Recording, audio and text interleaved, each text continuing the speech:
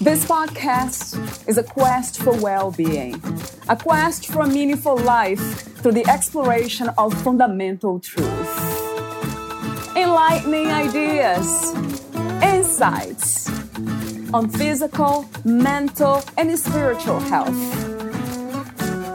The inspiration is love. The aspiration is to awaken new ways of thinking that can lead us to a new way of being well. Welcome to Body, Mind, and Soul Healing Conversations.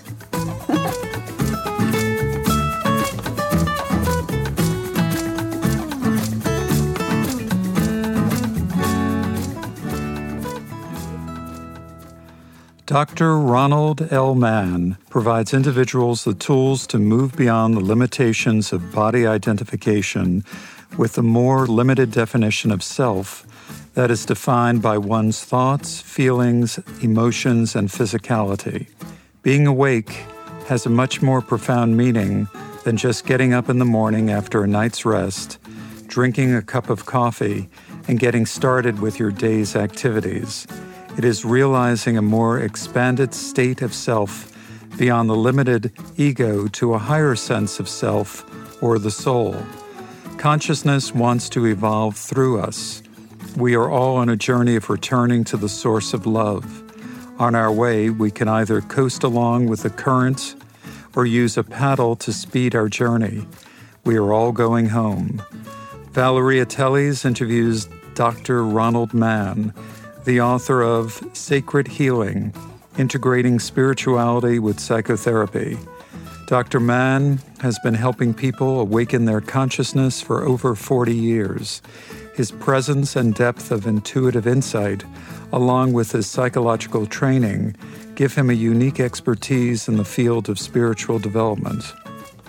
Dr. Mann obtained a master's degree in educational psychology from the University of California, Santa Barbara in 1971, and a Doctor of Philosophy from the California School of Professional Psychology, Los Angeles, in 1974. He obtained postgraduate training in executive coaching and organization development from the William James Institute of the Professional School of Psychology. He practiced as a licensed psychologist from 1976 to 2002.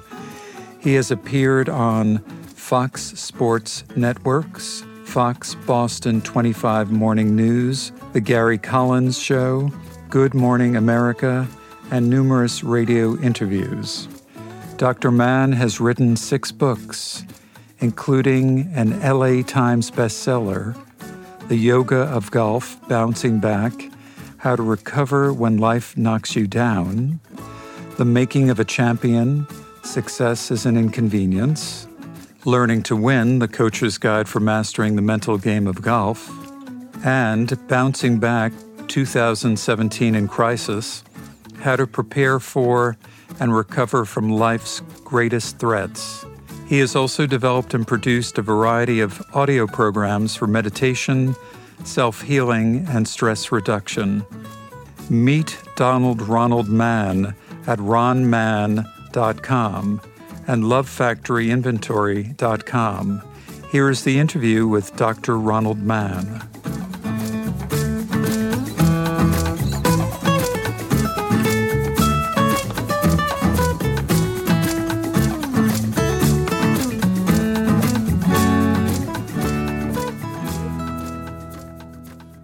In your own words, who is Dr. Ronald Mann? Interesting question. In some way, I'm nobody. If you look at it from a yogic perspective, over the course of my life, I've done lots of things. I was a licensed clinical psychologist. I got out of that, went into the corporate world and did executive coaching, leadership development. I had a Organization for World Peace back in the 80s and went back and forth into the Soviet Union. And I've been a spiritual teacher, traveled all over the world, teaching meditation and spiritual development, a student of Paramahansa Yogananda now for about 40 years, sports psychologist working with golfers, and a research scientist. But I have to say, I'm nobody because anything that I've ever done that's any good comes from God. I'm an instrument and everything gets inspired. And when things work, I can feel that divine hand flowing through me. And when it comes to the idea of God, I usually ask this question to some of my guests, not all of them, when they mention the word God. What, who, and where is God, Ronald? Well, God can be anything to anybody. It's formless and it's everywhere. And you can believe whatever you want to believe. Religion is more around beliefs. I'm more around spiritual realization. If you feel a connection to all life, if you feel an overwhelming sense of love and joy and a level of peace, and your life is dedicated to service, then I think you're working on your relationship with God. So it's not limited to an idea, it's not limited to a concept, it's not limited to a religion. God is known by many names, and it's the experience of this divine presence that I think is the most important thing. Getting to a topic that I love to talk about, which is using the same word to describe it, it's love. And I wanted to ask you this open question. What is love to you? How do we learn to recognize what love is? Well, I think that's a great question because most people are pretty confused. There's different kinds of love. There's human love, and then there's divine love. Human love often is more about attachment and desire. People fall in love and go, oh, this is so great. I'm going to get all my needs met. I'm going to get fulfilled.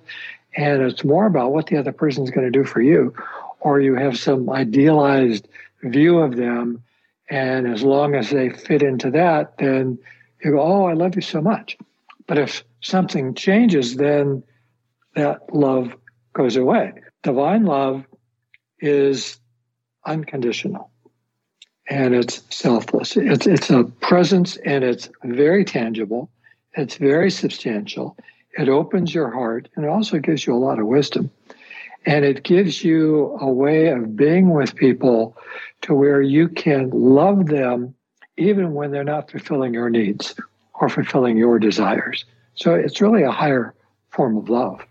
I wonder how it is possible to love unconditionally, coming from conditions. For a conditioned mind and body, everything seems to be conditioned here. It's true. It's a challenge. I mean, we learn it through our personal evolution. If we're committed to evolving at every level, psychologically and spiritually, that through spiritual practices, meditation, service, chanting, something happens where we begin to have a direct experience of our soul, which is different than our personality, and it's different than our mind.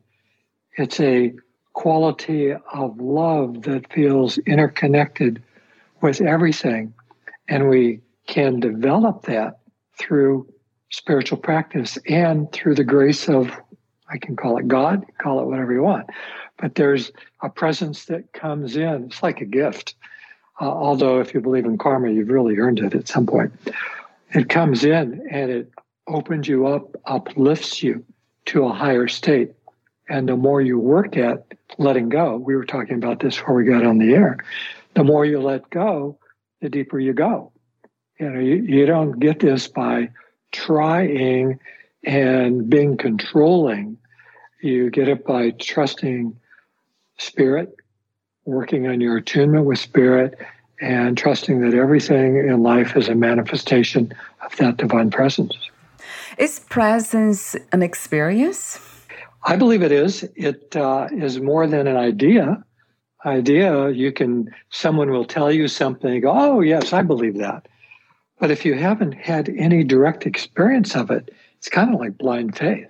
I think true faith is based on real life experience.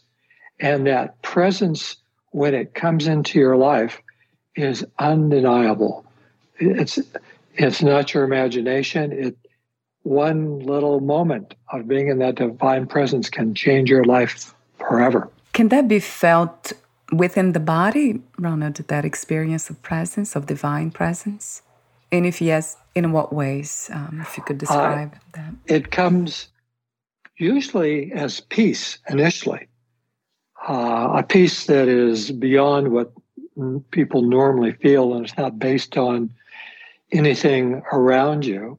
It's also experienced in your body and in your heart as love. As it gets more uplifting, it turns into joy. Joy is different than happiness.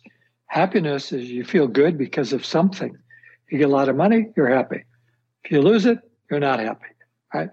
Joy, you can be happy regardless of your circumstance. It's based on your inner realization, not on what's happening outside. I traveled to India a few times, and on one of my trips, I was in Kolkata, and I was shocked to look around. I'm on the street. People are living in cardboard boxes. They have nothing.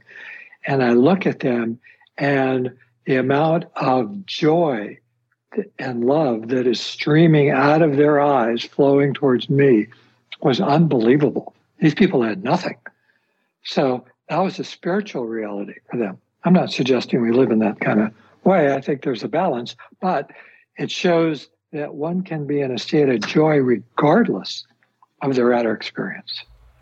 Yeah, that really resonates with me because I tend to believe or to think or to feel that it's already fulfillment. To be here now talking to you, to be in a human body, this is a miracle. This is already everything. So from that space, it's easier actually to be happy or to be joyful, to feel this sense of peace that you're describing or the presence of the divine, because it's for some reason it acknowledges itself as being whole, as being complete. There's nothing missing. It's the most, amazing. I don't know if that's an experience though. I know that seems like a realization that's happening within the body, mind, somewhere. But it's not something that I looked for, too. So I wonder if this can be practiced, that we can learn to get to realize what life is and how wonderful it is to be here and the miracle of this. I believe you can learn how to develop that awareness on a more regular basis, and it comes from meditation. Meditation is a process that teaches you how to disengage from your mind so you're not identified with your thoughts, and to have a realization of an inner presence, your soul, that lifts you beyond your emotions and beyond your ideas into the state of grace that is peaceful, loving, joyful. And the longer you meditate, and if you use good techniques, I've had people say, I meditate when I'm in the shower, or I meditate when I'm riding my bike. Well, those are good things to do. It's good to take a shower and it's good to ride a bike. But technically, it's not meditation. Meditation is about working with the subtle life force within you and drawing it up into your spine, into the higher centers of the brain. Meditation is something that I engaged in for a while, and then I dropped it. Meditation didn't come up anymore.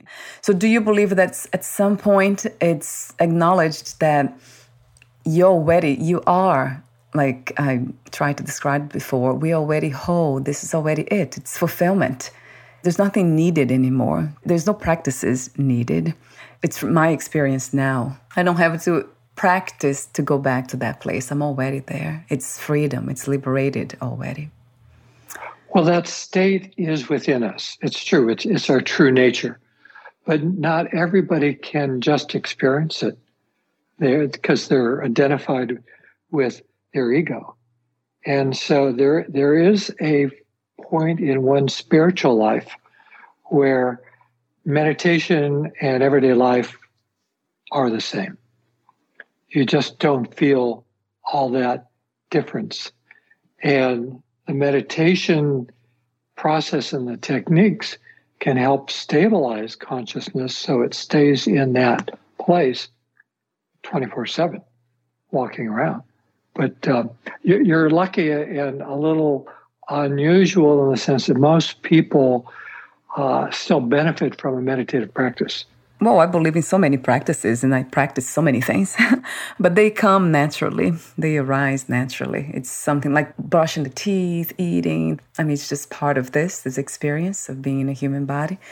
There's no longer trying to get somewhere, to a destination or be anywhere or become anything. I mean, this is already amazing. It really surprised me that we can talk about it even. How can we talk about this? Like, it's separated wholeness, talking about, I mean, how can something separated talk about something that's not? We are separated, but not at the same time. So it's a fascinating dance when I think about it. Well, separation is an illusion because we're not separate, right? And you and I can talk about it because we both have had the experience of this state of oneness and this connection. So there's a mutual understanding and I would say a realization that these realms exist. This is almost wholeness talking to itself, isn't it? It's life talking to life. Yeah. How fun.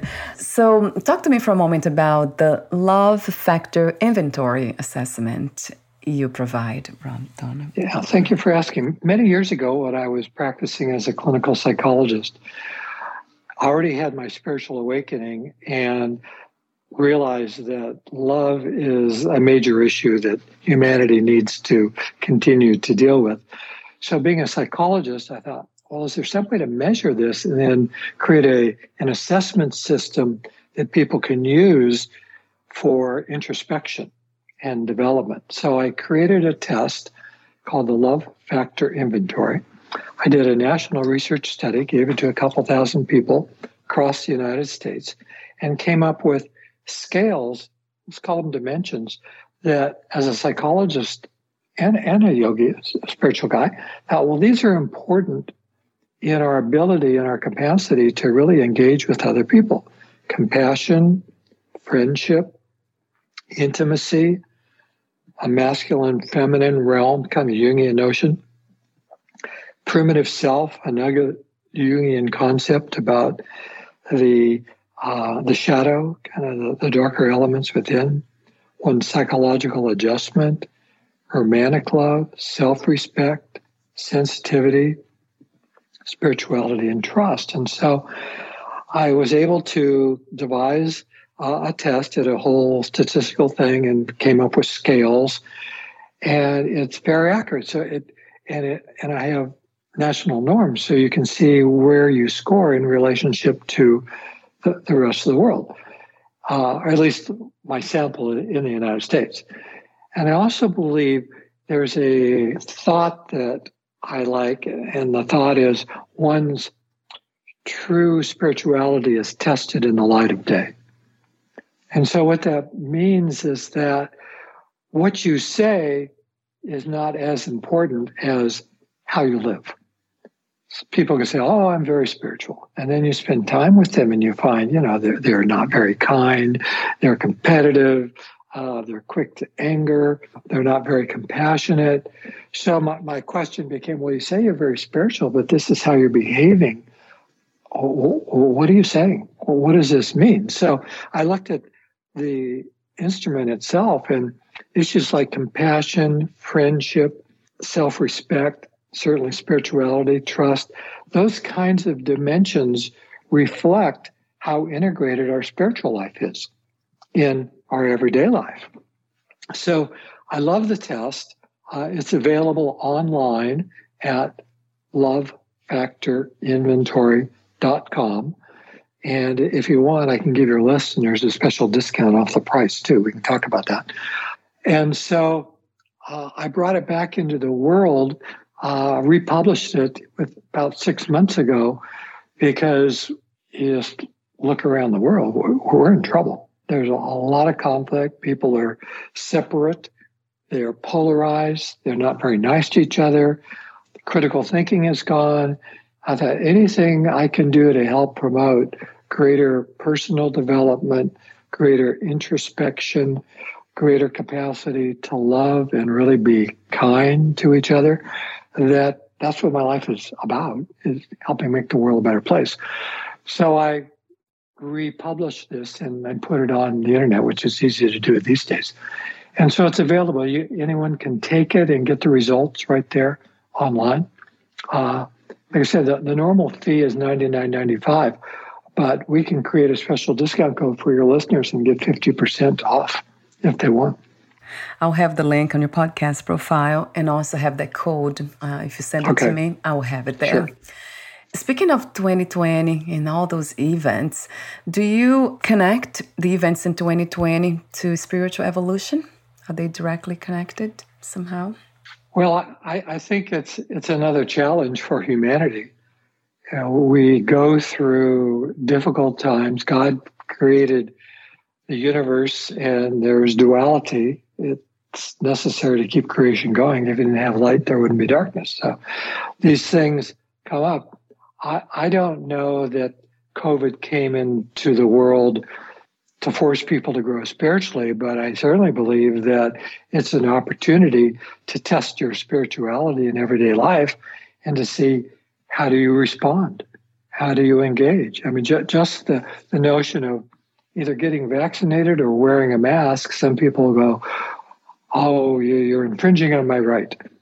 So I won't wear a mask. But what we're talking about by wearing a mask is that it's designed to protect other people around you. So you're not spreading the COVID through your breath to the people around you. And so to me, it's a rather selfish thing to say, well, I'm not going to do it. I'm going to do what I want because this is my life. It's my body. I'll do whatever I want, even if I put other people in jeopardy. So I think that brings into question of what are your values? I mean, how much do you care about humanity? How much do you care about people? So the things we go through, it's happening in political parties, it's happening with the mental health, it's happening in the public health issue with COVID. How we choose to respond makes a huge difference in terms of how we are going to progress as a society. I mean, even if you look at climate change, people go, I don't believe in climate change. I'm not going to do anything if it makes my life more inconvenient. Well, the way the world is evolving, planet Earth is in jeopardy. So are we willing to make sacrifices and do what it takes? Typically, it seems like there has to be a major catastrophe to get anybody to do anything, right? Ideally, people would act from a higher place, see what's going on, and make a proactive decision to behave in a more responsible, loving way, not just with each other, but also with planet Earth. So true. And this has been happening now for centuries, right? The destruction of Earth and the lack of respect for ourselves, really. We have lost the way. I don't talk about systems here, but I know there are a lot of systems in place that keep those destructive behaviors just cycling back. But I really hope that this is the beginning of a new age, a new way of being, a way of living this human experience. So, Ronald, I do have one more warm-up question for you. Let me ask you this one. How do you define true power? That's a great question because it relates to a conversation I had in another podcast, but I won't get into that at the moment. A lot of people believe power comes from their own will, that they can do what they want or they can get what they want, they can coerce other people. You see a lot of that in the business world. I mean, Donald Trump's a good example of that. It's like, I'll do what I want. I'm the only guy who can fix this. So it's very egocentric. It's going, me, I, I'm the only thing. Real power comes from the divine. Right? And when you learn how to get your ego out of the way and attune with the divine presence, you can feel something flow through you that is real power. It can heal you. It can change your circumstance, it can change the weather. It can bring positive vibrations into everyday life, and it's unlimited. God can do anything, much beyond us. And the divine can work through us, where it looks like we're doing it, but if we're really more evolved and we can feel it, we realize that this is the divine grace that's flowing through us, making it possible for something to happen. And I often wonder what drives us to lose that identification with the ego, mine, because this is something that kind of challenges the foundation of who we believe we are. It's, from my perspective, it seems like it's the only death really that exists, dying to the sense of identity.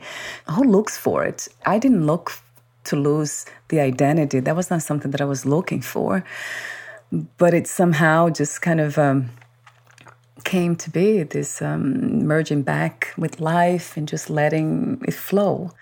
So I wonder what drives us to really look to lose the identity with the ego, Ronald. Do you have some ideas? Suffering? I do. Blair, that's a great question. I mentioned karma before, and some of us, like you and I've had similar kind of experiences where these things just came to me. I wasn't actually trying anything, but we worked on ourselves somewhere, previous incarnation, and so we reaped the benefits in this life. So it was divine grace that came in and opened this up. Generally, that's not how people get there. More typically, you mentioned it, suffering. People get tired of the suffering. They go, I can't take it anymore. You see this in the recovery world. People have to bottom out until they finally realize that, I am lost. There's nothing I can do. I am helpless on my own, and they surrender. And once they make that choice to get themselves out of the way, it opens up the possibility for that divine presence to show up and then lead them on a path of realization. And once I think someone realizes that there is a path, it is possible to evolve, that they go, okay, I'm going to get smart and try and practice this path, whatever their path may be, and deepen my attunement so I can learn how to be happy and healthy. When it comes to karma, for some reason, I guess I lost the grip with belief systems, like not really having any. But I'm sure this is by talking to you, using these words, that it's coming from a belief system somehow. Conditioning, as we mentioned earlier. Yeah. Let's forget beliefs. Let's talk about energy and consciousness. Part of my realization when it first came to me was I saw everything as an energetic field, and I saw thought, action, everything just as a vibration. And whatever went out came back. It was a circle. And so karma is just basically, what the Bible says, what you sow, you shall reap.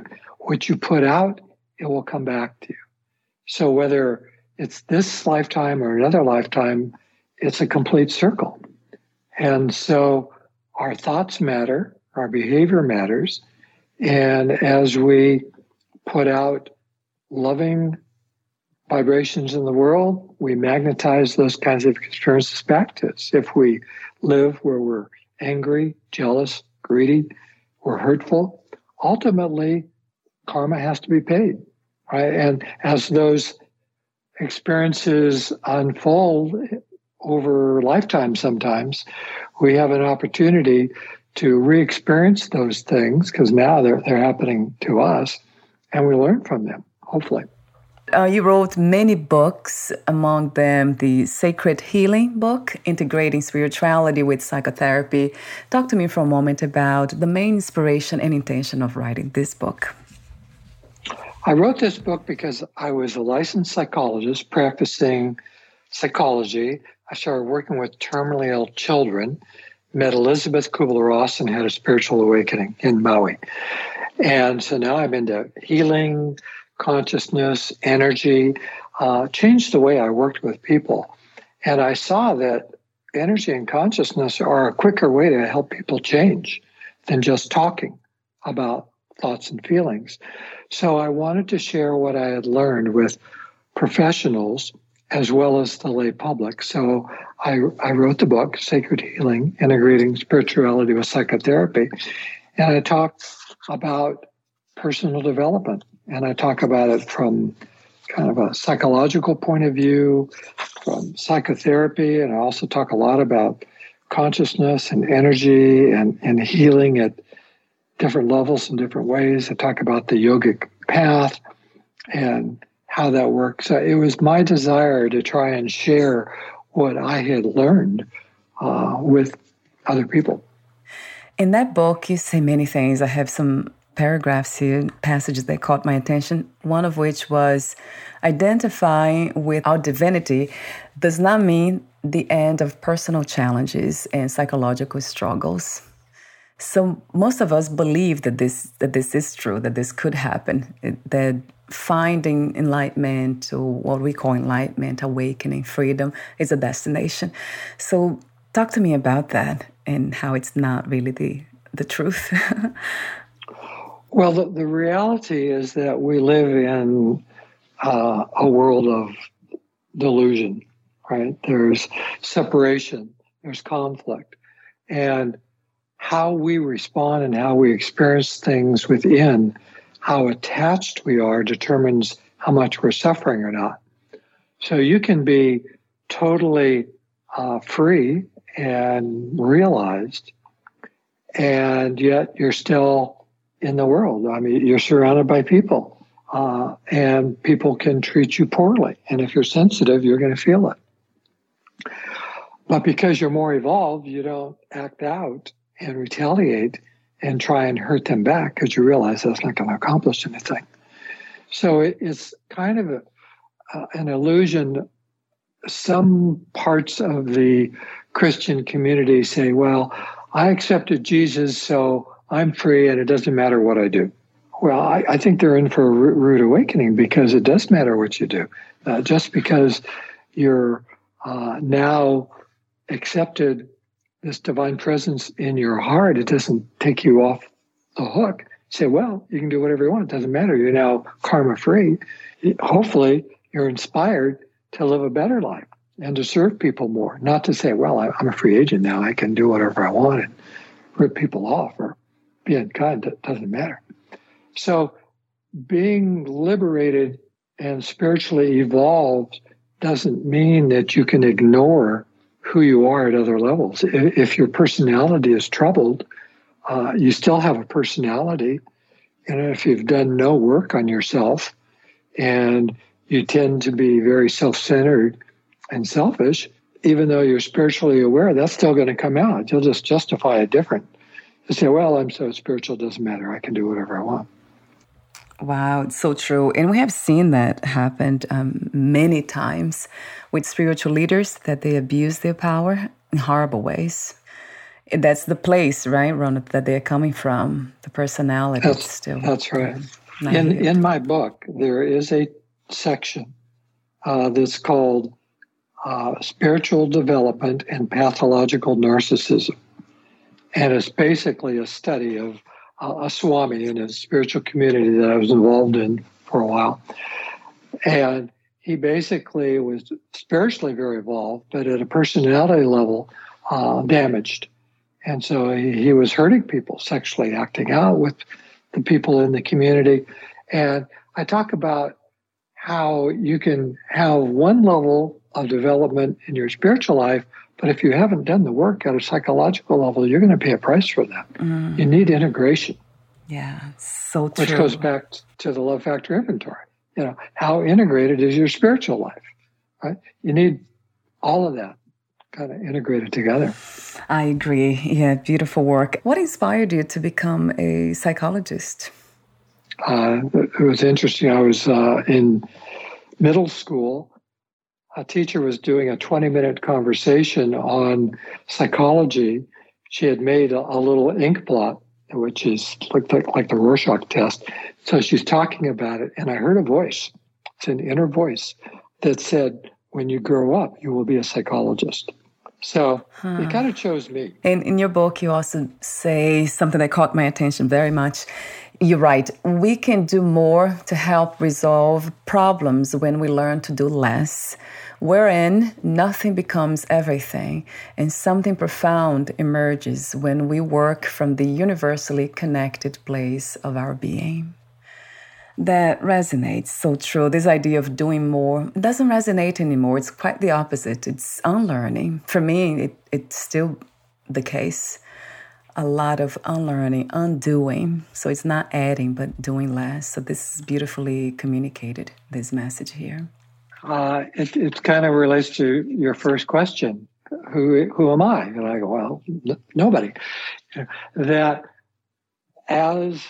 and you've had the same experience, as I've learned to get myself out of the way and stop trying from my place of the ego, but actually functioning more from a place of prayer, of being inside and asking that these things, whatever it is I'm working on, come into manifestation if it's in harmony with the divine will.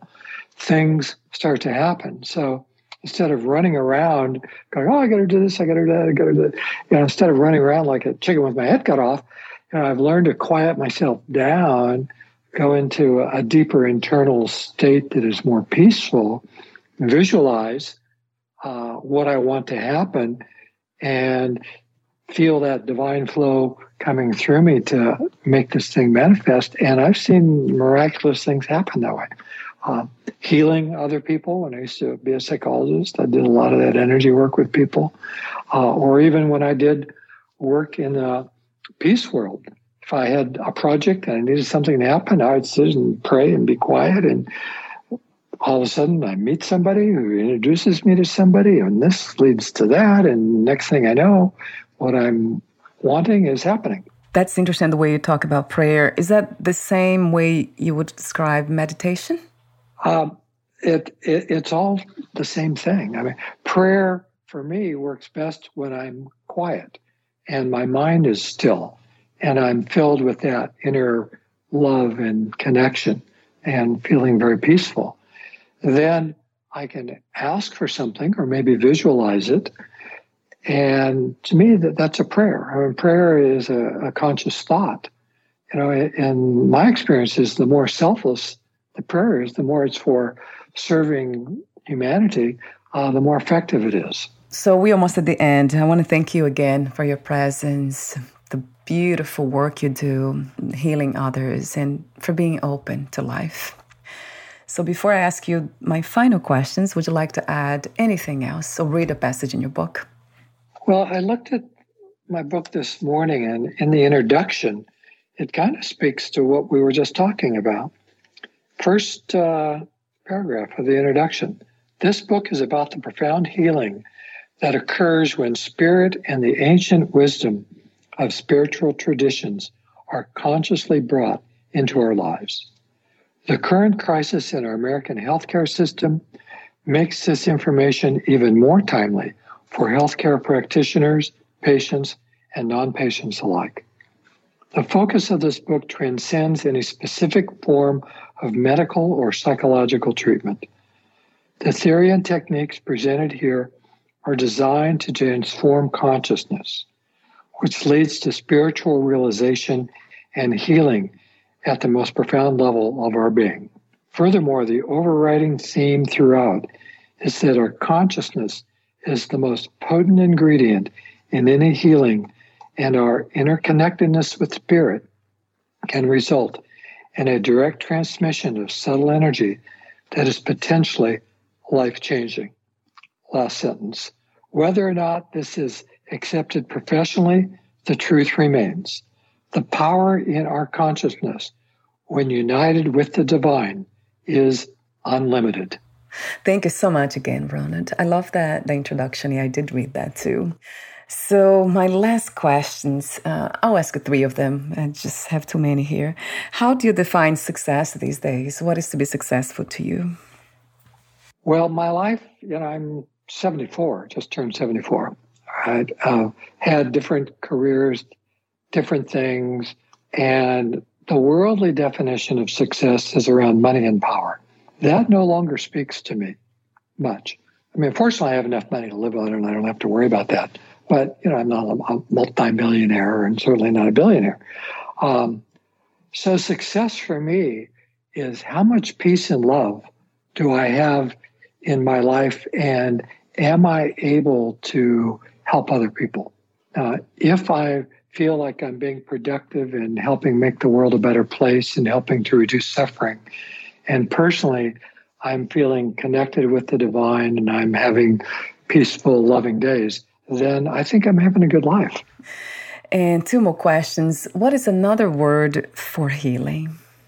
I think wholeness, because when we're whole, healing happens.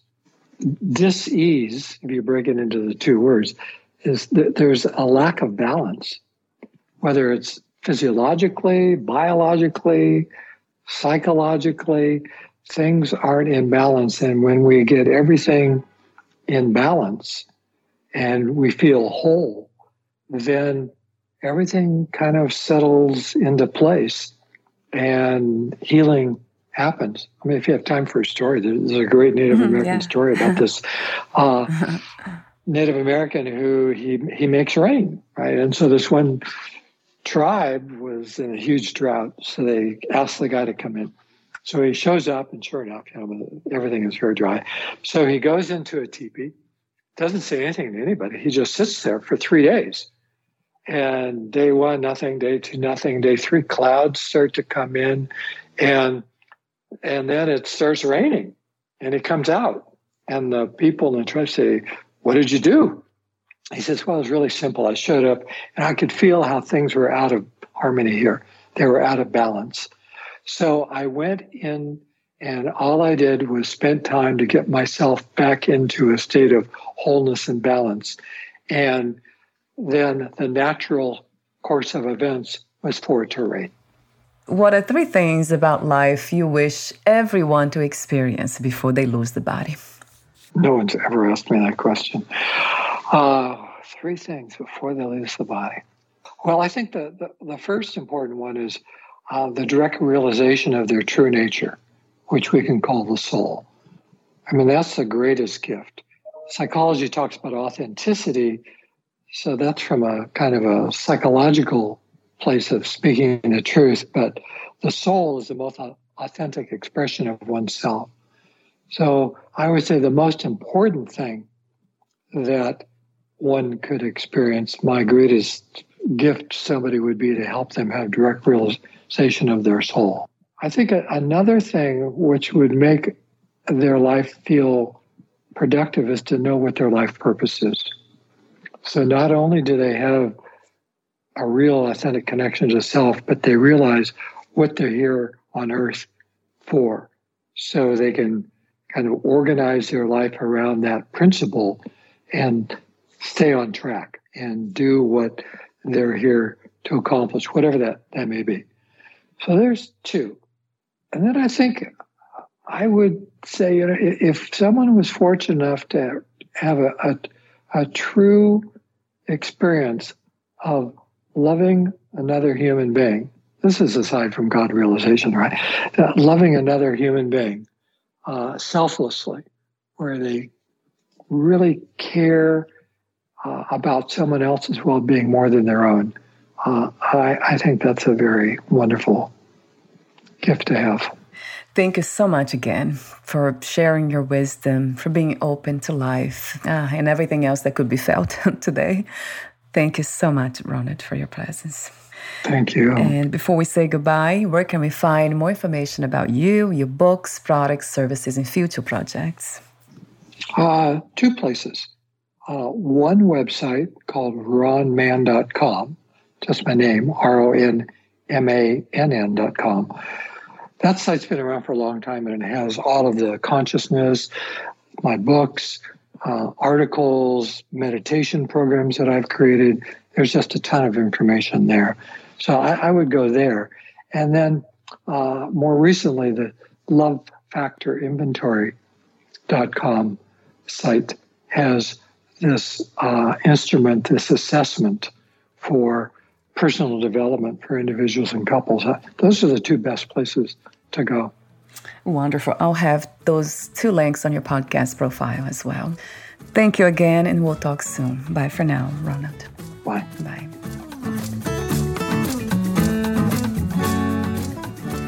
Thank you for listening. To learn more about Dr. Ronald Mann and his work, please visit ronmann.com and lovefactorinventory.com.